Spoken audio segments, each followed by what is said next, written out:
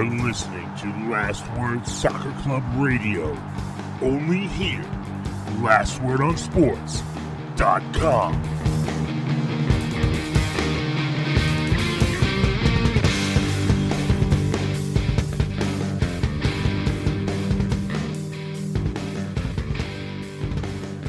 What's up, Internet? My name is Matt Pollard, and you are listening to Last Word Soccer Club Radio here at LastWordOnSports.com. It is Thursday, June 29th, 2023. We got Gold Cup action coming up. We are less than a month away from the 2023 Women's World Cup down under in Australia and New Zealand. And MLS keeps rolling on as Tata Martino is official to Inter Miami as we approach past the halfway point in the 2023 MLS season. Joining me now to talk about many soccering things, Rachel Krieger. Rachel, hello. We're halfway through the season. I'm still not fathoming that next week is July, but here we are. Yes, I am good. It's been a while since I've been on the show, so happy to be back, Matt. Sucking in breathy, terrible air, and it is, that's just how life is right now on the East Coast with our Canadian wildfire smoke. Yes, I'm not sure what to say. It feels like it's weird stuff going on pretty much everywhere, Rachel, because you've got the bad air quality in places that didn't have the bad air quality last year due to the California fires. I was breathing in a whole lot of smoke. Robin Fraser and the Colorado Rapids were out there at training at Dick's Sporting Goods Park in Commerce City, breathing in a lot of smoke this time last season. And we're getting an insane amount of rain. The lighting's actually good, Rachel, in terms of the timing. You can see the main tree I have outside of the window of my fourth floor condo room, and that is the greenest that I have seen it, having moved in here summer of 2019 now. The mountains are greener than I've ever seen. The trailheads are muddier than they have ever been this time of year. It's a weird time for soccer, and it's a weird time for weather in these United States of America. So let's get into it, Rachel. We are currently sitting, if we're counting, Honduras and Qatar are officially tied 1-1, and then right about now at time of recording, we've got Haiti taking on El Tri. Rachel, despite how much of a mess the Mexican national team is right now, I feel pretty confident in saying that Mexico is going to win that one. So we're effectively two match days through the group stage for the Gold Cup. So I guess let's start at the top with Group A with the United States. Rachel, 1-1 draw with Jamaica with a disappointing performance, but overall a good enough result with Brandon Vasquez scoring, and then a comprehensive undressing of St. Kitts and Nevis to pad that goal difference ahead of the final match day, where it's probably going to come down to goal difference with Jamaica. What have we made of the I'll say the C team yanked so far under their second interim substitute teacher? Yeah, I think it's fair to call them the C team for sure. There's definitely a lot of really bright spots. I've personally been a big Brandon Vasquez fan. I was screaming for him to be on the national team a lot earlier than what he was. Side note, super peeved off that Cincinnati isn't letting him go to my German club. But that's another story for another time.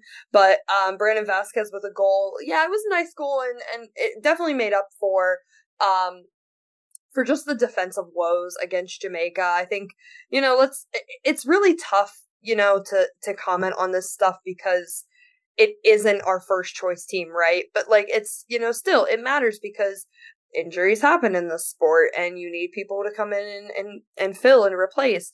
And I hate to break it to, I don't know if Greg Berhalter actually had a say-so in the lineup like people are saying in the Jamaica game, but Aaron Long is most certainly not the answer at center back. It's not working. I don't think it has been working for a while now. Major gaffe that led to the Jamaica goal for sure. And honestly, I hate to say this because he's such a really, really likable guy, but I'm very curious to why DeAndre Yedlin keeps getting called up to the national team, especially with how poorly Inter Miami has been at the club level, and he's starting games, so he's obviously part of that. So I'm a little confused to how he keeps getting called up and whatnot. But it's tough to say that because he really is a likable guy. I hate to call it the C team in a way because I really like Matt Miazga, and I'm glad that he's getting his shot back again with the national team. I like Zendejas a lot. I think he's been a really good addition to the team and the attacking formation that they're using and that they're trying out. Would have loved to have seen him get on the scoreboard against St. Kitts and Nevis, but alas, Jesus Ferrer was having the time of his life, scoring goals. And I think, I don't know, Matt, I feel like I can speak for everybody on the podcast that we've all had a soft spot for Georgi Mihailovic and just have wanted to see him do well. I was explaining, the other night to a couple of soccer friends that I just feel like Georgi Mihailovic has been such a really good player individually, but he hasn't, made it to a club team yet that has maybe like honed his talents or like he can just kind of like be the face of the franchise for. And what he's with Montreal now, and Montreal is playing pretty decently this season in Major League Soccer. So I could be wrong about his location, but yeah, I just think that it's tough to really grade and talk about the team when you know this isn't going to be like your lineup for, you know, a World Cup qualifier and whatnot. But I mean, depth is really important. Look how much it means to the U.S. women's national team after all. So I appreciate the games and giving these players some like real time minutes against CONCACAF opponents for sure. You are wrong about Georgi Mihailovic's location, Rachel. This past winter, he moved to Azad Akmar, and then to your point, didn't really have a whole lot of opportunities. So you think about Mihailovic's club career in terms of starting off as a homegrown at Chicago Fire, and he was a bright spot on several really, really bad teams. And then he goes to Montreal, and I mean, they were fun. They weren't necessarily good except for last year. Obviously, he was a major part of their fire sale, and then he didn't have a particularly good start to his time in Europe. We've seen this with other Americans as well, getting used to a new language, a new culture, to say nothing of having to prove themselves maybe a little bit more walking in mid-season. And so I said this, Ed and I both made this point last pod, maybe 2 pods ago when we were wrapping up the Nations League and this Gold Cup roster had just dropped of, it's a lot of guys in here who could use maybe a time away from their club situation into an opportunity where just it's going to be good vibes, they're going to be around good people, and they're going to be put in a position to succeed, and that may be then helping them springboard on into an opportunity elsewhere. So I would certainly put Georgi Mihailovic in that category. I would put Zendejas in there as well. Who else did you mention in there, Rachel, who I think is worth Matt Miazga, I really like him. Well, I think Miazga's happy with where he's at with FC Cincinnati. I think he'd really love to win a Supporters Shield. But you did mention Brendan Vasquez, obviously. Aaron Long. I mean, he's at LAFC. I think he still have a decent chance of winning a trophy. But, you know, I look at like a Cade Cowell, for example, where we've seen bits and spurts from him from San Jose. But, you know, I don't know, Rachel, that based on the time zone and the fact of where San Jose historically has been in the table, that a European scout is staying up super late, you know, based on the European continent to watch him versus Portland Timbers. I have to imagine with the other talent in and around this competition that they're probably watching him in the Gold Cup. So you talked about the Jamaica game. I think plenty, Rachel, as I mentioned, kind of a disappointing performance, but ultimately they got the result, and you know, good for Brandon Vasquez, maybe bumping up that transfer fee an extra $1 million. That if Gladbach is willing to pay it, then I think at some point FC Cincinnati has to say yes to that, right? So there's that, and then I think obviously a comprehensive dismantling of St. Kitts and Nevis. You had the hat trick for Jesus Ferreira. You had Georgi Mihailovic with 2 goals and 2 assists. You had Brian Reynolds with a scorcher off of a corner as well. And then if I count 1, 2, 3 goals in 4 minutes between the 12th and the 16th, and then it would be 4 goals in 13 minutes if you're talking about scoring in the 12th, the 14th, the 16th, and the 25th. I think this was a nice response from a performance standpoint coming off of the draw against Jamaica, in that they got the 3rd and they decided to still go for the 4th. And it was nice and evenly spread around in terms of goal scoring. You know, Rachel, this wasn't the United States playing another minnow in the lead up to a Gold Cup and winning 3-0 on a Jossie Zardes hat trick. It was guys who wanted to get theirs, and I think the big thing for me really was the fact that they padded that goal difference relative to Jamaica to where they have an advantage. If I just look at the table right now, they've got a goal difference of +6, and Jamaica only has a goal difference of +3, and so effectively that's the U.S. beating St. Kitts and Nevis 6-0, and then Jamaica only beating Trinidad and Tobago by a score of 3-0.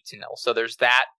I guess the one complication you have going in here is that St. Kitts and Nevis is effectively already eliminated from the knockout stage. I didn't realize this before we recorded the last podcast, listeners. There's now 4 groups in the Gold Cup, Group A, B, C, and D, and then now there's no longer any best third. It's the top 2 teams from those 4 groups will then fill out the bracket to then make it the quarterfinals being that first round in the knockout round. So the one tricky component we have here, Rachel, is the United States playing a team to where if Jamaica falters and Trinidad and Tobago can get something from the United States game, and then maybe they go in on goal difference as well. Jamaica knows obviously they win and they're in. And then also, if we're just looking at the fact that by the transitive property, the U.S. and Jamaica tied 1-1, and then the United States scored 6 on one of those teams. Trinidad and Tobago scored 3 on another. In theory, Jamaica's playing the worst of the 4 teams, so then they could make up that goal difference. Or if the U.S. isn't able to get the result against Trinidad and Tobago, that would be they would finish second in the group, and then they would, in theory, if Mexico and Canada both win their groups, they would end up on that side of the bracket rather than setting up what CONCACAF ultimately wants, which is the U.S. being the 1 seed on one side, Mexico being the 1 seed on the other side. The 2 meet in the final. USA, Mexico, hooray! CONCACAF wins money. So that's one. Those are a few thoughts that are just kind of going around in my head, Rachel. I think this is a really good Jamaica team. I think this is one of the better Jamaica teams that's really been going for it. Obviously, you've got a decent shuffling of the squad from the 3 big powers that we've mentioned, with most of those national teams calling in their preferred starting 11 for the Nations League, and then kind of giving a rotated squad, fewer European players, the opportunity in the Gold Cup. So that's somebody to think about. I think the U.S. could not win the Gold Cup, and this tournament could still be seen as a success from a performance standpoint. I would say a very competitive but narrow loss to a Mexico or to a Canada in a semifinal, for me personally, would be an acceptable result. And as I mentioned, this is a really good Jamaica team that, Ed and I think a couple of other people in the USMNT space thought, could win that game against the United States. So we'll see what happens. I'm still really excited about it. It's a Gold Cup with a lot of intrigue because of the roster implications, and it's also kind of stress-free in that, we don't have to worry about them winning. It's kind of, Rachel, like watching the Penguins and watching the Kings lose in the first round of the Stanley Cup playoffs, which is super disappointing. But then we just get to watch 3 rounds of chaos without being emotionally involved, and then just having to live and die with the result and everything. And that's a different kind of enjoyment in the chaos that is CONCACAF. Anything else we want to say U.S. specific to the Gold Cup, Rachel? We will touch on your Ticos. Oh, man. Yeah, I had a lot of people in my mentions, really mad about Sean John starting in goal, and I just want to put a PSA out there. Gaga Salina does not need to start against St. Kitts and Nevis. All respect to them, respect to their players and everything, but guys like Taylor Schwalman and Landon Donovan, Alexia Lawless are correct when they say you have to take in the context. And I would rather personally have Gaga Salina start against Trinidad and Tobago, Jamaica. Like you said, Matt, I love this Jamaica team. Oh my gosh. And I'm not just saying that because they have a river hound on it. But I would rather see Gaga Salina start against, respectfully, a better CONCACAF team than I would have him standing there picking at the grass against St. Kitts and Nevis. So, and he's young. He's got plenty of time. Don't worry. He will get plenty of games. Matt Turner's obviously the clear-cut number 1, but he will get plenty of games, and he is a really, that's what I'm talking about with depth. Gaga Salina, Sean John even. Sean John is a great veteran. He's such a leader on the team. He has time. It's okay. It's okay, people. Also, I'm pretty sure, Rachel, this has got to be one of his first, major tournament caps that he's had. I'm sure he's gotten stuff at the youth national team. I'd have to look back to think, did he make the bench against Serbia or whichever team, the U.S. played under Anthony Hudson in coming out of January camp? I can't remember that off the top of my head. But, for a lot of those young guys who haven't fully broken in, either at the professional level or at the national team level, just getting called into a major group where you're with this group for the better part of a month is a good enough experience to where just because you don't see game film and you don't see, okay, this guy, let's say Gaga Slomina, starts on Sunday against TNT, that, that performance that he puts in is better than anything he did with the Chicago Fire, or I don't know, did people watch the Premier League, Reserve League to see if he was playing games for, Chelsea's reserves there? I'm not sure. So there's plenty of ways that progress can be made without us actually seeing them play. I'll just do a quick roundtable here, Rachel. Obviously, as I mentioned, listeners, we are recording during the first half of Mexico versus Haiti, so we won't know the result there. I still have to think, with how much anger there is around what's going on with El Tri, that there's the expectation that they'll at least get out of the group. I think they win that group. And then obviously that's kind of a fun, chaotic one, because you've got Haiti in there, Honduras, which can be super CONCACAF-y, and then Qatar as well. I would love, after what Qatar did in the last Gold Cup that they played in, and then how they flamed out as the host nation in the World Cup, for them to not make it out of the group. But either way, I don't see them as a serious threat. And then if we move on to Group D, you saw that Canada got a draw in their first group stage game against Guadeloupe.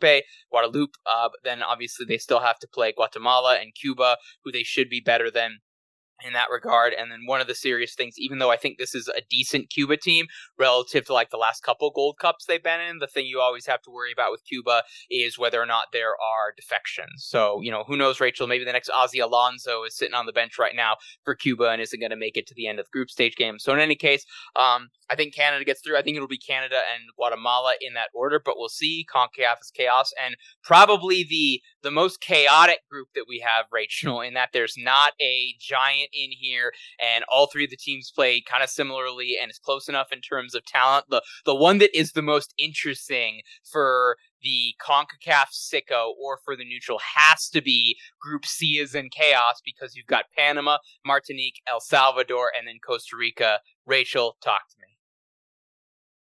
Oh my gosh. I have so much to say about Costa Rica. None of it's good. They have had a really, really, really bad, just like 2 months. Like, I'm talking like, I remember seeing Jonathan Tannenwall, our good friend, Philadelphia Inquirer, Jonathan Tannenwall. He was in Philadelphia for the Ecuador and Costa Rica match that was happening right before the Gold Cup. It was kind of like one of their tune-up matches. Costa Rica got their doors blown off. They lost 3-1, and I remember Jonathan tweeting something like, "You can literally hear screaming through the walls from this Costa Rica team." And I mean, they did have the greatest World Cup. And listen, that's fine. They were in a group with Spain and Japan and Germany. And there was that 2 minutes, Matt, 2 minutes where they were on top of the group and then went back to the bottom or third place. I don't remember where they finished. But ever since, they have only won one match, and that was against Martinique. And that wasn't even convincing. They went down early to Martinique. They got a red card, and then they scored like 2 goals, and by them, I mean Martinique got a red card. Then Costa Rica scores like the 2 game-winning goals in like the last like 5 minutes of the game, I think. So it's not convincing by any means. Panama, oh my goodness, Panama has been just like the shadow that is lurking behind Costa Rica. They got the better of in Nations League, and they got the better of Costa Rica in the first group stage match here at the Gold Cup. So this team is really, really struggling right now. I don't know what the answer is. I think we're on, oh goodness, who is their coach? We're on watch for whoever their coach is. And I honestly think he's probably going to get canned after this. They're sitting in last place in their group right now against Panama, Martinique, El Salvador. Shout out El Salvador to our friend Sir Harvey Cruz. But Costa Rica, this is not a group where you would expect them to be sitting in last place at, Matt. And it's just nothing is clicking right now. They're not scoring goals. Their attack is just so dismal. And they just looked flat against Panama. They looked like they were just like walking at times and like, you know, just slumped shoulders, and there was no belief in the group right now. And it stinks to say, because really, if you think about it, in such a tough group, they didn't have a bad World Cup. So you would think they would ride off of that a little bit, but not so much. And Costa Rica has been really, really struggling, and I don't know what the answer is. Actually, maybe I do. Maybe it's just get younger, like get some new guys in here. because keeping Joel Campbell at the start of your attack is not really cutting it, and it hasn't been cutting it for like a summer or two now. So I don't know what the answer is right now with Costa Rica. In their last two group stage games, they have El Salvador and Martinique, and honestly, I think El Salvador can get the better of the Ticos. They're playing, a lot of passion. I mean, El Salvador, really, they're like, hey, what do we got to lose? And they have a chance to really make an upset here, which time of recording, we're recording on Thursday night, and Costa Rica and El Salvador play on Friday night. So I honestly think that might be one of your group stage games to watch, because we could really see a legitimate upset from El Salvador against the Ticos. Rachel, yes or no? Does Costa Rica make it out of the group? No, I don't think so.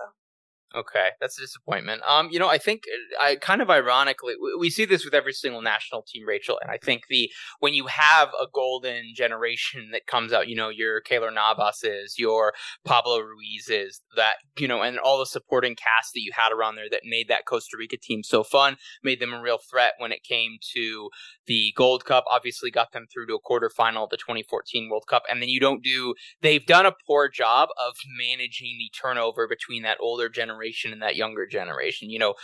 Rachel, it might not even be Vlatko Andonovski's fault or responsibility if the United States wins the Women's World Cup this summer, but let's be real. If they go out in the semifinal and they don't win that third place game, if they finish fourth, effectively, he will be seen there will be commentary about, did he fail, or is this new generation not as good as the past generation, or is there a poor player management in terms of the transition from one generation to another? And I feel pretty confident at this point that Costa Rica just didn't do enough, but they clearly have a base level just in terms of talent that they're producing locally, talent that you have that is from other countries that are dual nationals, and in terms of players that they export elsewhere, whether it's to La Liga, whether it's to Liga MX, certainly all the Costa Rican players who come through the United States as well. Like, their base level is now at, with the expansion of the World Cup and then knowing how many spots CONCACAF is going to get, it would be a massive failure if in the next 12 years they fail to make a World Cup based on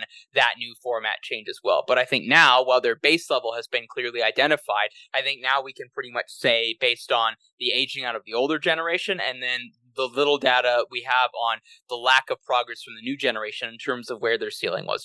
Honduras was never going to do better, probably, than a Gold Cup semifinal, making the World Cup, and then maybe barely scraping it out of the group would be one of the greatest accomplishments of the Honduras men's national team at the 2014 World Cup. That's probably where their level is at. That's probably where Panama is at. I'm now wondering, is Costa Rica then closer to those two local regional rivals than certainly they are to Mexico or the United States or to Canada? Now, obviously, this is CONCACAF. It's chaos. Martinique could beat the United States in that first knockout game 1-0, and it would honestly not surprise us. I've seen 10 more CONCACAF-y things in the last 5 years than I have seen from that, but just in terms of on the measure of balance of probability and a larger sample size like World Cup qualification, like a World Cup, like a Gold Cup as well, I think we can clearly see a growing gap between where the three North American powers are and certainly where the Central American and the Caribbean teams are at. Rachel, anything else Gold Cup that we want to say, or shall we move on to the U.S. women's national team?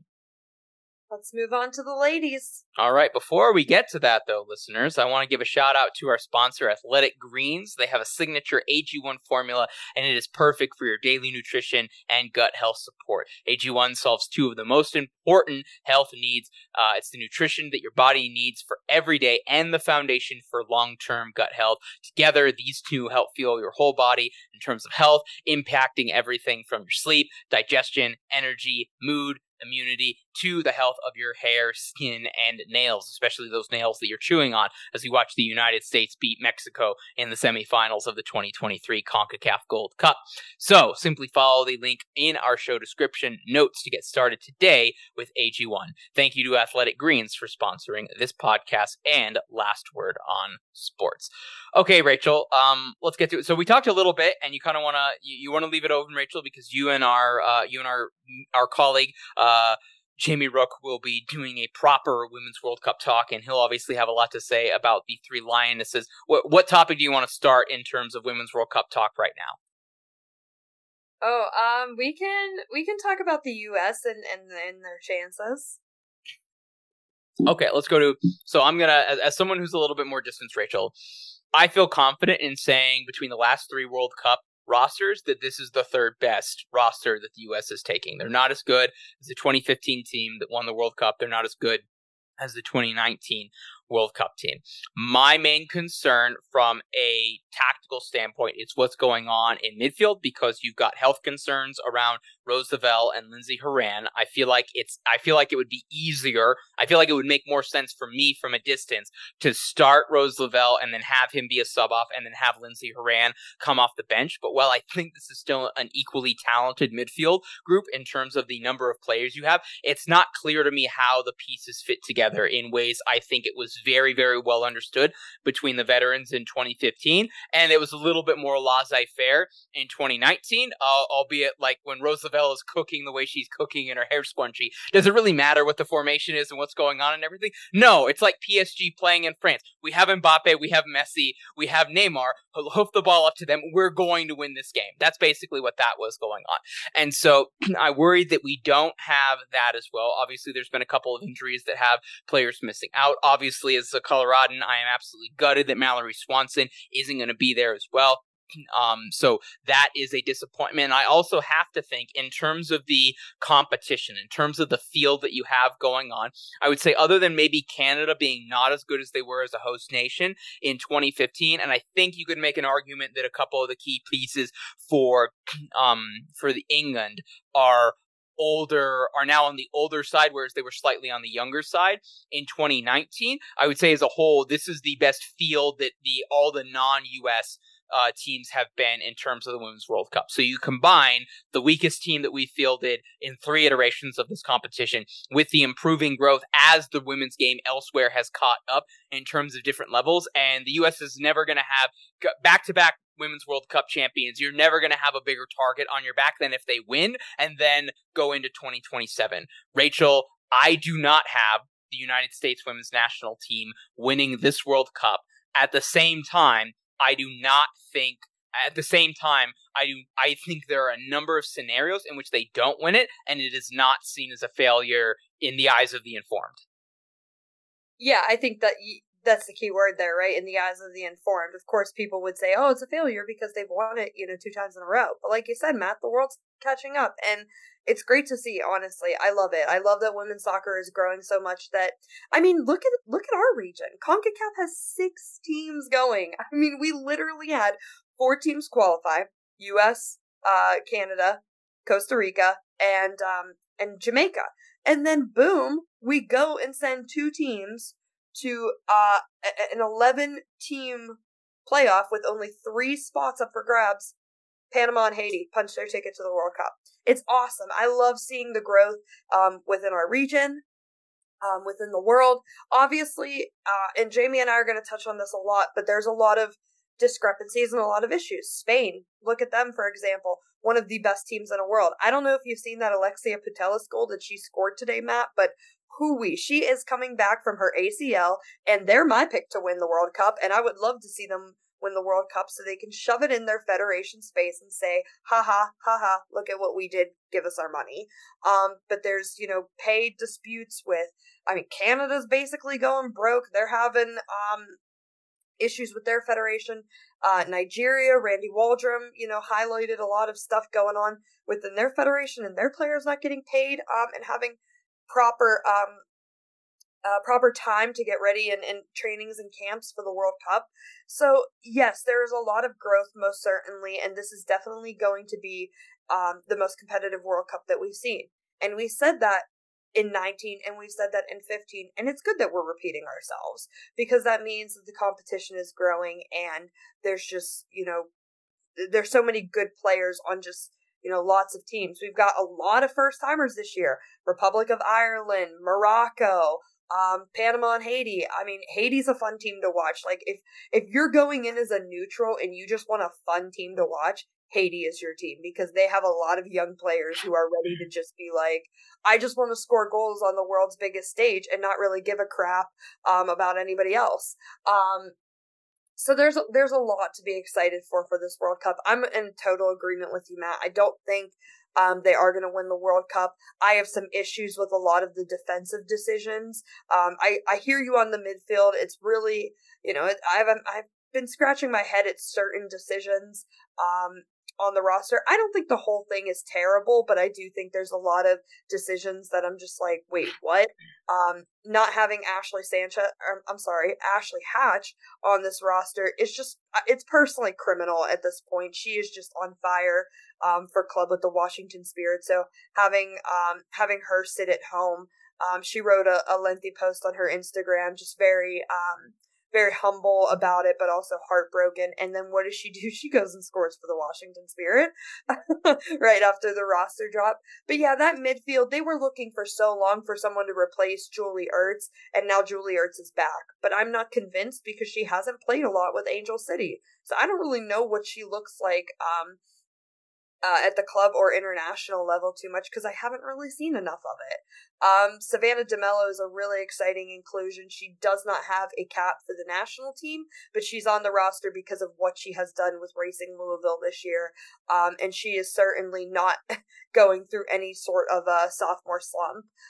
Rose Lavelle is made of breadsticks. That's why she hasn't played in like 2 months. So basically they could keep her on ice and have her ready for the World Cup. OL Reign won't say it. US Soccer won't say it, but I'll say it. It's fine.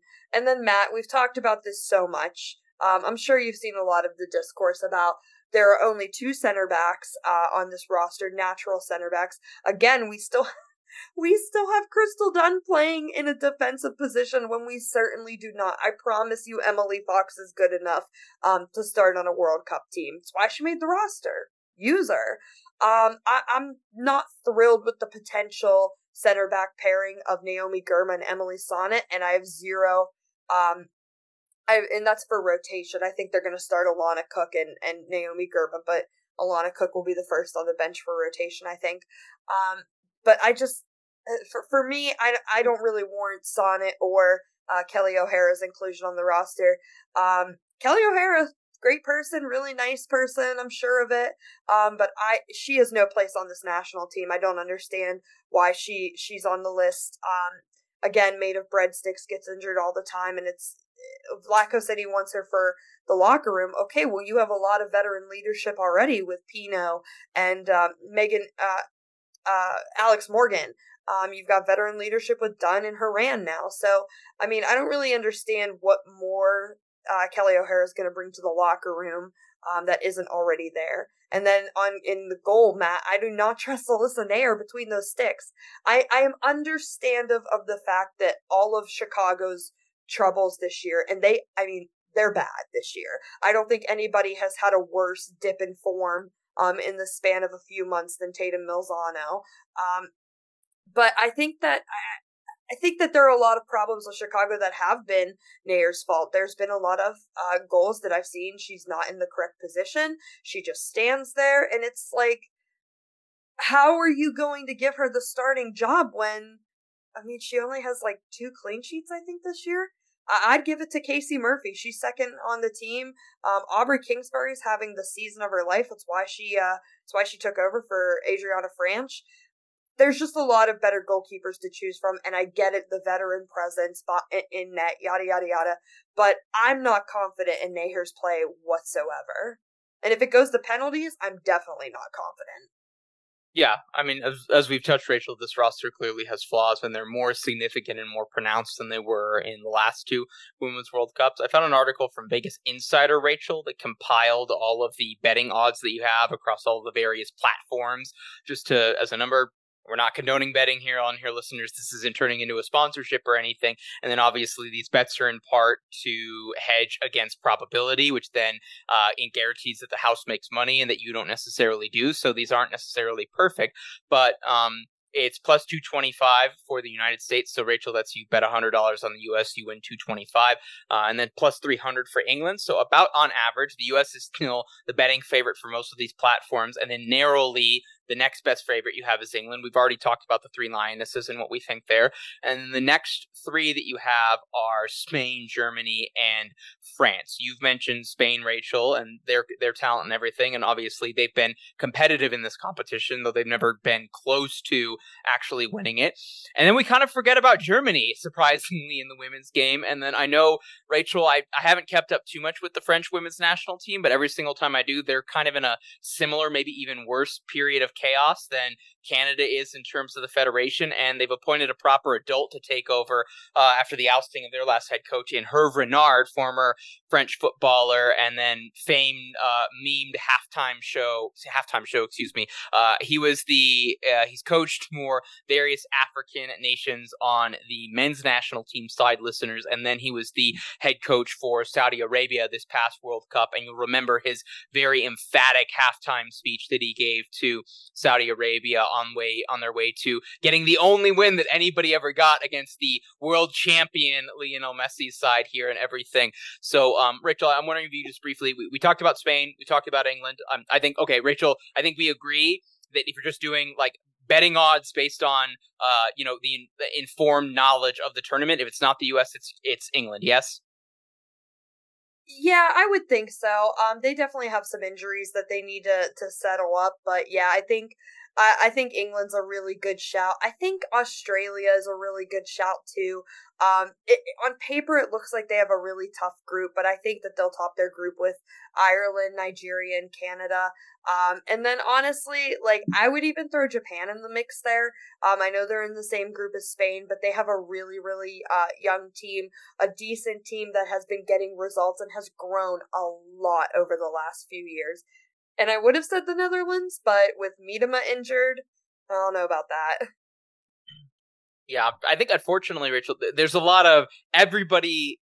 Obvious, this is an easy thing to say in terms of, everybody healthy makes for a more interesting tournament. But there's so many key injuries here, and I still have to wonder if this is the first proper offseason we're going to get for both the men's and the women's game, in which we've now finally hit the reset button after COVID. Because you had COVID truncating the 2019-2020 season. It made the 2020-2021 seasons weird. And then you had World Cup qualification that happened through. And then obviously now we just finished out a men's calendar year in terms of the European calendar, which obviously had a 2-month break in the middle where Erling Haaland sits there and meditates and thinks about scoring 1 million goals against Arsenal. And obviously a bunch of other players in the Premiership go on to play with their national teams in the World Cup. So we're finally, like, I feel like by the time we get to August, September, we'll finally be at a point where it's like, okay, we are back to normal in the way that we were normal in January of 2020. Rachel, you mentioned Australia, which I feel like the Matildas are down a little bit, but I hear where you're coming from if the argument behind them is host nation and just the bump that we've seen from them in the same way that France was obviously empowered by being the host nation as well. There, you had your finger up, so I'll let you go. Yeah, I think Australia has definitely benefited from moving from Oceania to the Asian Confederation, because they get a lot more meaningful matches against China, South Korea, Japan, of course. So yeah, I think it's definitely fair to have the criticism against Australia, but yeah, they're definitely going to have the bump from being the home team. I wish I could say the same for New Zealand, but they are just historically not a consistent team. But the reason I had my hand up, Matt, was because I forgot about Brazil, and of course they're going to be super impassioned because it's more than likely going to be Marta's last World Cup unless she tries to tie her former teammate Formiga for that 7th World Cup in oh gosh, what would that be, Matt? 2027? I don't know about that though, with some of the injuries that Marta's had. But a little cool tidbit that we talked about the CONCACAF Gold Cup and how we've got 6 teams from CONCACAF going to the Women's World Cup. It doesn't happen a lot, but because of having 6 teams and because one was in a playoff spot, we actually have a group where there are CONCACAF teams going against each other. Group F has France, Jamaica, Brazil, and Panama. So I'm really excited to see on the world stage a CONCACAF versus CONCACAF match, because that's going to be so hardcore. It's very rare that we see CONCACAF versus CONCACAF unless it's the US or Canada, but they're not like very CONCACAF-y, and these other teams are. And man, Jamaica, we talked about their men's team having a fun squad. Man, this women's team has such a fun squad too, and they're just, I mean, how can you not root for the reggae girls? Yes, it is a fun time for the reggae boys and the reggae girls in that, Rachel. It's funny. So you mentioned that, Rachel, it was Group F, correct?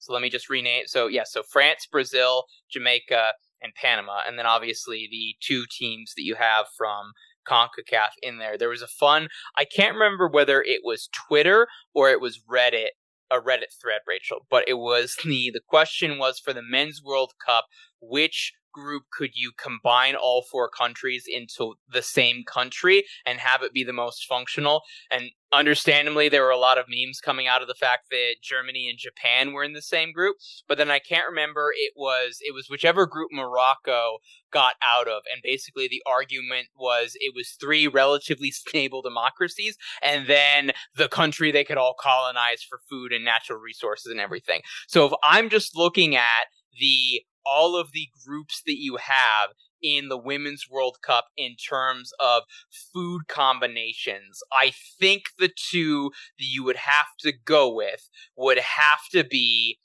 I'll say three because I just saw Group H. So you could have maybe Group H, but I think you have to go with Group F, France, Brazil, Jamaica, and Panama, or it has to be Group C, Japan, Costa Rica, Spain, and Zambia. And so I would love to find me the Denver-based food truck listeners that is a combined fusion French, Brazilian, Jamaican, and Panamanian food. I don't even know where you start with spices on that front, yet alone whatever you're actually cooking. I assume chicken will work, at least as a base for that all of them can agree with. So yeah, do something with that would be absolutely fun there. And then last thing that I want to mention. Go ahead, Rachel. The most chaotic one, would be England, Haiti, Denmark, and China. That would be, God, could you imagine that? That would have to be on like a what are those called? Kebab. Like you would have to put every like little thing on a kebab stick. Okay, yeah, but it wouldn't, like, you'd have something fried and horrible for you and not actually seasoned for me. Like, it wouldn't actually mesh. It's like the British invaded other countries to bring their ethnic food there, not to try to improve upon beans on toast, because there's nothing that you could do with that. Was there something else you wanted to say, Rachel? No, that's fair. And that group that you were talking about, Matt, though, yeah, I totally hear you. Morocco, Croatia, Belgium, and Canada. Last thing that I want to say on the Women's World Cup is, Rachel, in Group A, we have Norway, and correct me if I'm wrong, this is the return from a World Cup standpoint for Ada Hegerberg. What does that mean? Obviously, having historically in the last decade one of the best, if not the best, women's players in the competition. And could Norway make any noise in this summer? Yeah, I certainly think they could. I mean, Norway is, they're going to rely on Hegerberg for sure. They also have, I'm going to probably mispronounce her name, Guro Reiten, and then of course Caroline Graham Hansen. So they have a really solid core that is going into the World Cup with them. They're in a pretty favorable group if you think about it, with New Zealand, Philippines, and Switzerland. I could see Norway topping that group for sure. How they do in the knockout round, tough to say against maybe some more seasoned opponents. But I think that Norway would definitely be like your dark horse to watch. And I also say that about Nigeria too. I really want to see them do well, but I'm biased because of Randy Waldrum. Mm-hmm. Anything else Women's World Cup wise, Rachel or Shelby? Okay, let's move on. So last thing we've got here, the one bit of MLS news that we're going to talk about, Rachel, is that it was confirmed today, possibly yesterday, I can't remember. It would have been Tata Martino is confirmed as the new head coach for Inter Miami, obviously filling in for the now pre-Messi news bomb ousted Phil Neville. I should point out, Rachel, we technically have not gotten confirmation that Messi has signed with Inter Miami, and we're now over 2 weeks since he came out saying that he's coming to Miami. Rachel, I really, really hope that this isn't Messi just absolutely giving MLS the runaround, just so that he can have Saudi Arabia change the first digit on the $1 billion check that he's getting. I had a nightmare about that he was just doing it to get an extra $1 billion out of Saudi Arabia. I still want to believe that's not happening because I can't imagine, no amount of money can convince Messi to agree to support a World Cup bid that is going up against his Argentina. Now, Ronaldo, we've already confirmed is a capitalist who will take money from anybody.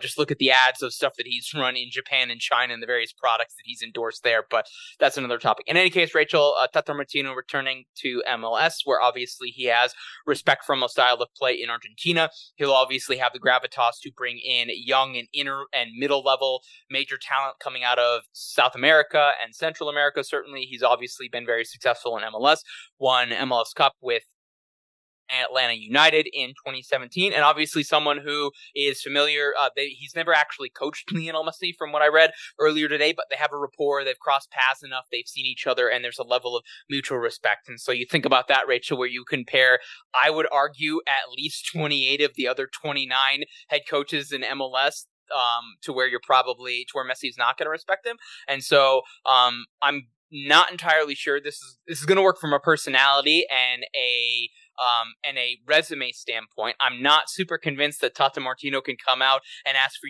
heavy level pressing, high intensity. I'm not rotating my squad in the playoffs. Miguel Almiron, you can sleep when you're dead, or when we sell you for $30 million to Newcastle United, whichever happens second in that case. He's not doing that with Messi. He's not doing that with Busquets. If there's another plus 30-year-old, Messi and friends that comes here. So there's going to have to be some tactical flexibility or adjustment going on. But Rachel, I think this was the best thing that you could get, because I'm not sure there's another candidate out there that checks the boxes in terms of Messi, international appeal to keep what Inter Miami's trying to do from a recruitment standpoint, and most importantly, has an understanding of MLS. You could have Marcelo Bielsa come in, but Bielsa's going to get frustrated with the MLS by day 6, whereas Tata Martino knows at some point he's going to be coaching a kid out of college who never would have shared the field with Messi, who obviously he would have had to have made productive in Atlanta. But Rachel, your thoughts on Tata coming to South Florida? Could you imagine going from what was the guy's name who coached them before? The England guy? Phil Neville. Before Phil Neville? No, that. Could you imagine going from Phil Neville to Tata Martino?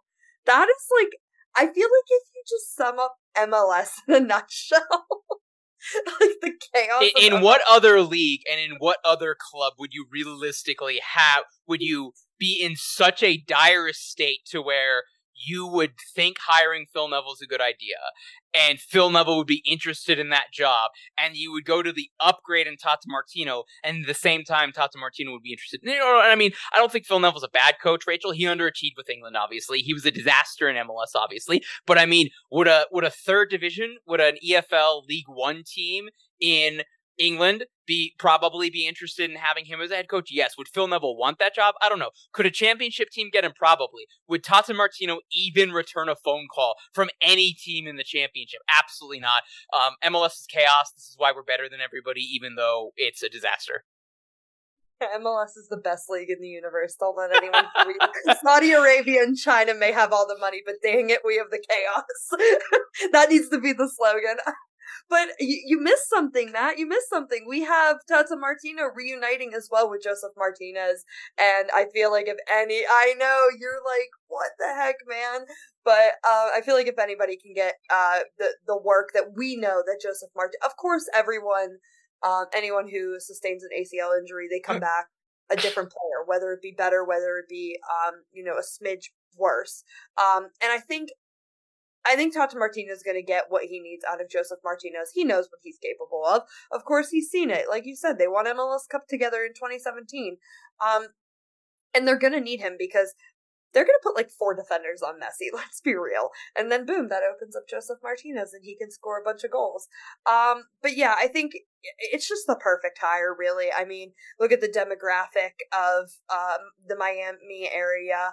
And the area surrounding Miami as well.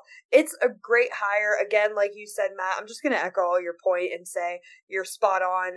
The recruitment level is especially huge. He reminds me of a lot of Jurgen Klinsmann in regard to his recruiting.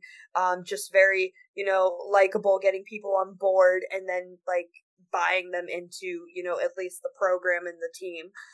And I think Tata Martino is going to recruit really well in the South American and Central American countries. And I always want to see Inter Miami do well. I mean, they have pink as their color. That's awesome.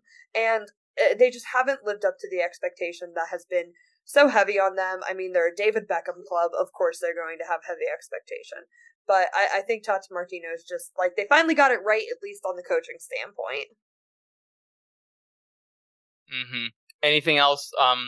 So I'm still kind of curious about how we're viewing the expectations for Inter Miami in this win, Rachel. Obviously, we've gotten confirmation from Jorge Mas and ownership over at Inter that Messi will not be playing until the Leagues Cup. That's a separate tournament, obviously, where he'd come in, but Messi's going to have to get used to his new teammates. You've got a new head coach who will have had, maybe 4 or 5 games, if that. At that point, you'll have had Messi coming in as well. You'll have new players getting used to that, and who knows how many other of Messi and friends are assembled on, and officially in training kits and then eligible for selection by the time we get to that. So I don't know that, barring Messi just coming in and completely wrecking this league, I don't know that we can confidently say that Inter Miami is going to be a competitive threat relative to those Liga MX teams coming into Leagues Cup. And obviously now they're still, they're second bottom from the, in the supporter shield standings at this point. And I saw on, I can't remember if it was 360 or the wrap-up show on MLS Season Pass on Apple TV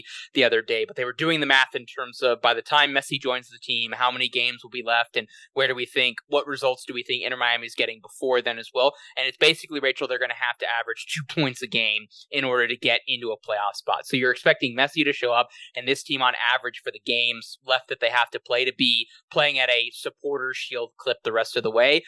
I don't know that that is likely. And so kind of ironically, Rachel, I think the best chance that Inter Miami actually has of being relevant in any way in any of their competitions with Messi this season is probably the Open Cup, which you're talking about something that's going to save the Open Cup. Oh my God, Messi would be the perfect thing in order to do that as well. Especially since, Rachel, we're not getting the Riverhounds versus Birmingham in a semifinal to guarantee a second straight year with a USL Championship team in through the final. So there's that. So that's just I think there's too many moving parts between the coaching staff, Messi coming in, and then whatever other players are coming in and coming out in order to make the money work, regardless of what rules that MLS decides to implement to make that a more seamless transition for Inter and for their front office and everything. I just think it's too many moving parts for Inter Miami to be settled and competitive and at a consistent clip for them to do something this season. Could they absolutely be set up to be a team that would absolutely compete for multiple trophies next season? I'm not going to rule that out right now, but that's my last thought, my last concern that I have with this, even though they do have a head coach with obviously a very good pedigree abroad and within Major League Soccer. Anything else we want to say, Rachel, or shall we move on to pick'ems? All right, let's move on. So first thing that we'll do, Rachel, I did this last couple times. We've got United States versus Trinidad and Tobago, so we'll do that one, and then both of us are going to pick an MLS game this weekend, doesn't matter which, and then just pick it, why you're interested in it, and then what the score is going to be. If you just want to pick the Sounders game, that's fine, Rachel. But first, we've got this coming Sunday. Is that the first day in July? Let me check my calendar. Oh, it's July 2nd. So Sunday, July 2nd, the United States men's national team will be taking on Trinidad and Tobago in their final game of Group A. It'll be at 7 p.m. Eastern time. Rachel, what's the scoreline in this one? And I'll have you also predict where the U.S. finishes in the group. Yeah, I think the U.S. wins. I'm gonna say they get the 2-0 draw. I don't think it's gonna be blown out of the water too crazy. I always think when the U.S. plays Trinidad and Tobago, they are certainly take a deep breath for a second before they play them. Never forget that October 2017 day. I think they finished first in the group 2-0.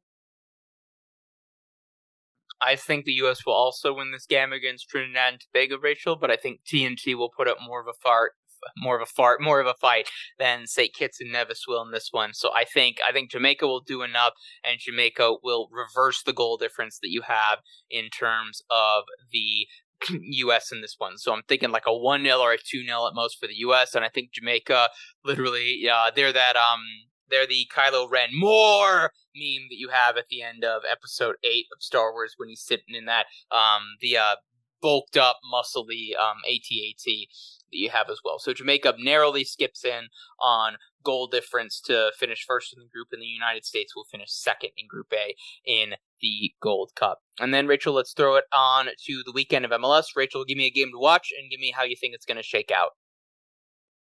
I think it has to be the Toronto match, Toronto and Real Salt Lake, with the recent firing of Bob Bradley. I would love to say Toronto just because I want to say that, you know, they're feeling better than Bob, the old Brian Schmetzer meme, but I don't know. I feel like this one will be like kind of a sludge fest. These two are very like sludgy, neck at neck teams. I want to say it's going to be like 2-2, maybe 2-2 draw. Rachel, it's funny you mentioned that because I've got a matchup between the first and second place team in the Eastern Conference and in the Supporter Shield, with FC Cincinnati hosting New England Revolution. FC Cincinnati flying high right now, and at home at TQLS Stadium, they are 10-0-0. You combine that with the fact that you've got Carlos Gil coming off of, to the extent that he cares, being snubbed from the MLS All-Star game from the team that will obviously take on Arsenal at DC United Stadium later this month. No, it's next month. It's got to be in July. And so, and then also you've got a number of absences for both of these teams, but more significantly for FC Cincinnati due to international duty. Obviously, no Brandon Vasquez. He's with the United States. No Matt Miazga. He's with the United States as well. So give me, I will say, Rachel, that FC Cincinnati gets their first home loss in league play this season. Give me 1-0, and yes, it's Carlos Gil scoring to get the massive 3 points in effectively a Supporter Shield 6-pointer, though I still think FC Cincinnati is going to win the Shield. So that's the game that I'm looking forward to, 7:30 p.m. Eastern time for those of you, and I'm very excited to watch that match regardless of the absences that we have from both teams. With that, Rachel, let's throw it to last words. Do you have any last words? Boy, I really wanted you to say Bobby Wood with the game-winning goal. I thought you were gonna go there for a second, Matt. I really did. How about I'll give you Bobby Wood on the assist. How about that? Okay, I'll take it. I will take it. No, just you can follow me on Twitter at Rachel Kruger. There are 2 A's in my name, not just one. If you want all of my fun hot takes, and then just wanted to drop a note that Jamie and I are recording the Women's World Cup preview podcast. We're doing a really big one. There's so much to talk about. So yes, it may be a 2-hour long episode, but that's fine because me and Jamie are super, super lovable. Bring it on, indeed. So that will be dropping later next week after the holiday. And yeah, just want to give a quick shout out for last words to my friend, Father Mingwei. It was his 4th anniversary today of being ordained, and it was really cool to be able to spend that day with him. He's my bestie. He's leaving my parish grouping to go an hour away, and I'm so sad, but just want to give him a shout out. Is he moving to Erie by chance, Rachel? No, he's moving to like the other side of Pittsburgh, so not too far away, but still not like 5 minutes away. Oh, that's disappointing. Okay, in any case, Rachel, I want to pour one out for every single Rapids fan and every single person who stuck it out through 4 hours and 6 minutes of a delay in a game that was supposed to happen between the Colorado Rapids and Vancouver Whitecaps this past Wednesday, and that game has now been rescheduled for Wednesday, September 27th. But we went through the national anthems, Rachel, because you obviously had a Canadian team in market. So we had we had O Canada played. We obviously had the Star Spangled Banner sung as well. And then combine that, this was also the Rapids home game that they had during MLS's Juneteenth celebration. So we had a song for that as well. And literally once that was immediately done, not 2 minutes before it was supposed to be the scheduled kickoff, PA announcer comes on saying the kickoff has been delayed due to inclement weather. You had lightning coming in and out. There was a whole bunch of rain. There were such big lightning strikes, Rachel, that at one point the power went out at the stadium, and there was an announcement from the PA guy saying that the stadium had emergency backup generators, and those were going to provide power until the regular power came on. That's not a major concern that should make you decide to leave the game or run for a huddle or think, oh my God, here's the apocalypse. I hope you like leather, Rapids fans. So all that went on. The power was out for the better part of like 15 minutes. You had multiple, not fan invasions in terms of like entire sections, but like 2 to 3 people at a time running towards a goal, going in the goal, the supporters section chanting goal, and then them running off before security is actually able to get them, and then running into the crowd and then disappearing as well. It was absolute chaos. At one point, Rachel, I think this was like 11:15. I was bored and didn't have anything to do because I was going to get home early enough to where I was going to quickly, the gym in my building is 24 hours, so I was just going to do like 15 minutes on the treadmill just to like get a mile in and get my heart going as well before going to bed. And so I just decided, well, I've got my headphones here, I've got decent enough Wi-Fi and everything. I'll just put on my playlist or whatever, and then do like 2 or 3 laps around the concourse. And then I decide, well, nobody's actually in the stands because we were told to take shelter. And then there can't be that many people who are just hiding out in the bathroom because it's not necessary, right? Let me count all of the people who are there. So I go around twice around, averaging out around 119. Maybe somebody came into the bathroom. Maybe somebody came out of the bathroom. Maybe somebody left in the time before, when I was during lap 1, before I came back around for lap 2 and everything. And in that about 120 people, Rachel, I feel pretty confident about a third of that were people that were actually working the game. So, we were supposed to be a 7:30 kickoff, so you're not quite a 4-hour weather delay at that point, and I feel confident saying there were less than 100 ticketed spectators still at the stadium. And finally, 11:42 p.m. local time, we get confirmed that the game is off. The league was apparently trying to work with Commerce City with the local ordinance that they had. There's not much of a noise ordinance for the game, it's the lighting ordinance, and they were asking for an extension. Previously, the kickoff for that was midnight, and then there was the thought of, well, if we start by 11:30, then they'll let you finish the game tonight. That would have put full time, Rachel, at like 1 a.m. I'm not getting out of there before 2 a.m. if we're actually doing media availability at that point. We had so much time that we went back through and looked at it, Rachel. The latest a Rapids game ever ended relative to the previously scheduled kickoff time for a game that wasn't postponed to the next day would have been that 2019 4th of July game against New England Revolution, in which the game ended at 12:18 a.m. and apparently Bruce Arena went off on Major League Soccer for deciding to even play that game. So it was absolute chaos. And Brian Dunseth was dishing on Project 20 Reserve League and his time with the Miami Fusion with Ray Hudson as head coach, because we literally ran out of things to talk about. I know, Rachel, you and I have been constructively critical of Max Brados and his commentating and everything. Totally nice guy in terms of interacting with everything. I said goodbye to him at the end of the night after I had spoken to him over the course of a few periods. He remembered my name and everything. So, hey, maybe don't judge a book by its color, or maybe don't judge a book until you've spent 4 hours with it during a rain delay to actually get to know it and everything. So I had a lot of really fun and weird conversations. I had a lot of time to goof around and make a bunch of jokes. I got a lot of traction on social media from the ridiculousness that happened. Shout out to, I'm going to look this up so I don't misremember the guy, because the guy who had the 2 lightning pictures that you had, and I want to give this guy his flowers because these photos were absolutely fantastic. I'm going to scroll through Twitter until I find it, because I know where it is, I'm pretty sure. I apologize for all the dead air listeners.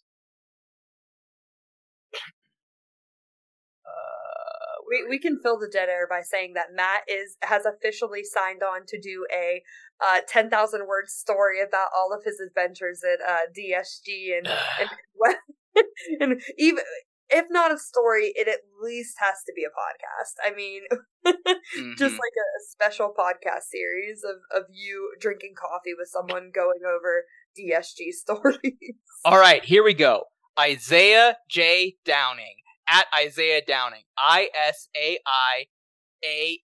Isaiah Downing, DOWNING, a sports photographer for USA Today Sports Images, had 2 fantastic shots of the stadium with lightning in the background and super weird coloring that just looked like super apocalyptic or something out of He-Man or Highlander, where they have the sword, Rachel, and then they summon lightning and it's I have the power with the quickening and everything. Well, I have the power is He-Man anyway. So that was absolutely insane. But yes, Rachel, I'll put it on the record here. Before the end of the calendar year, I will do some form of content for the public on the 10 craziest weather events in the history of Dick's Sporting Goods Park, and this one is absolutely making the list. I want to thank our other two sponsors. First, Icarus FC, who create fantastic and wonderful, unique, and completely custom kits that you can have for your youth club, a Sunday league squad, an adult, an office, or even a pro team. Icarus FC can help you create the kit of your dreams at an affordable price. Their motto is literally any design you want. Seriously, let them help you design the kit of your dreams at IcarusFC.com. And then I also want to thank Roughneck Scarves, who are an official scarf supplier of MLS, USL, and US Soccer merchandise. Get your custom scarves or official merchandise scarves for your group, team, or office at roughneckscarf.com. I have to assume, Rachel, including official Women's World Cup scarves for the 2023 Women's World Cup for the United States Women's National Team. Follow us on all the socials at LastWordSC. Check out all of our content at lastwordonsports.com/soccer. And then find us and a whole bunch of other great podcasts here from the Last Word family. Just search LWS Radio in your favorite podcatcher. You'll find us and a bunch of other great content. Listeners, we'll see you next time.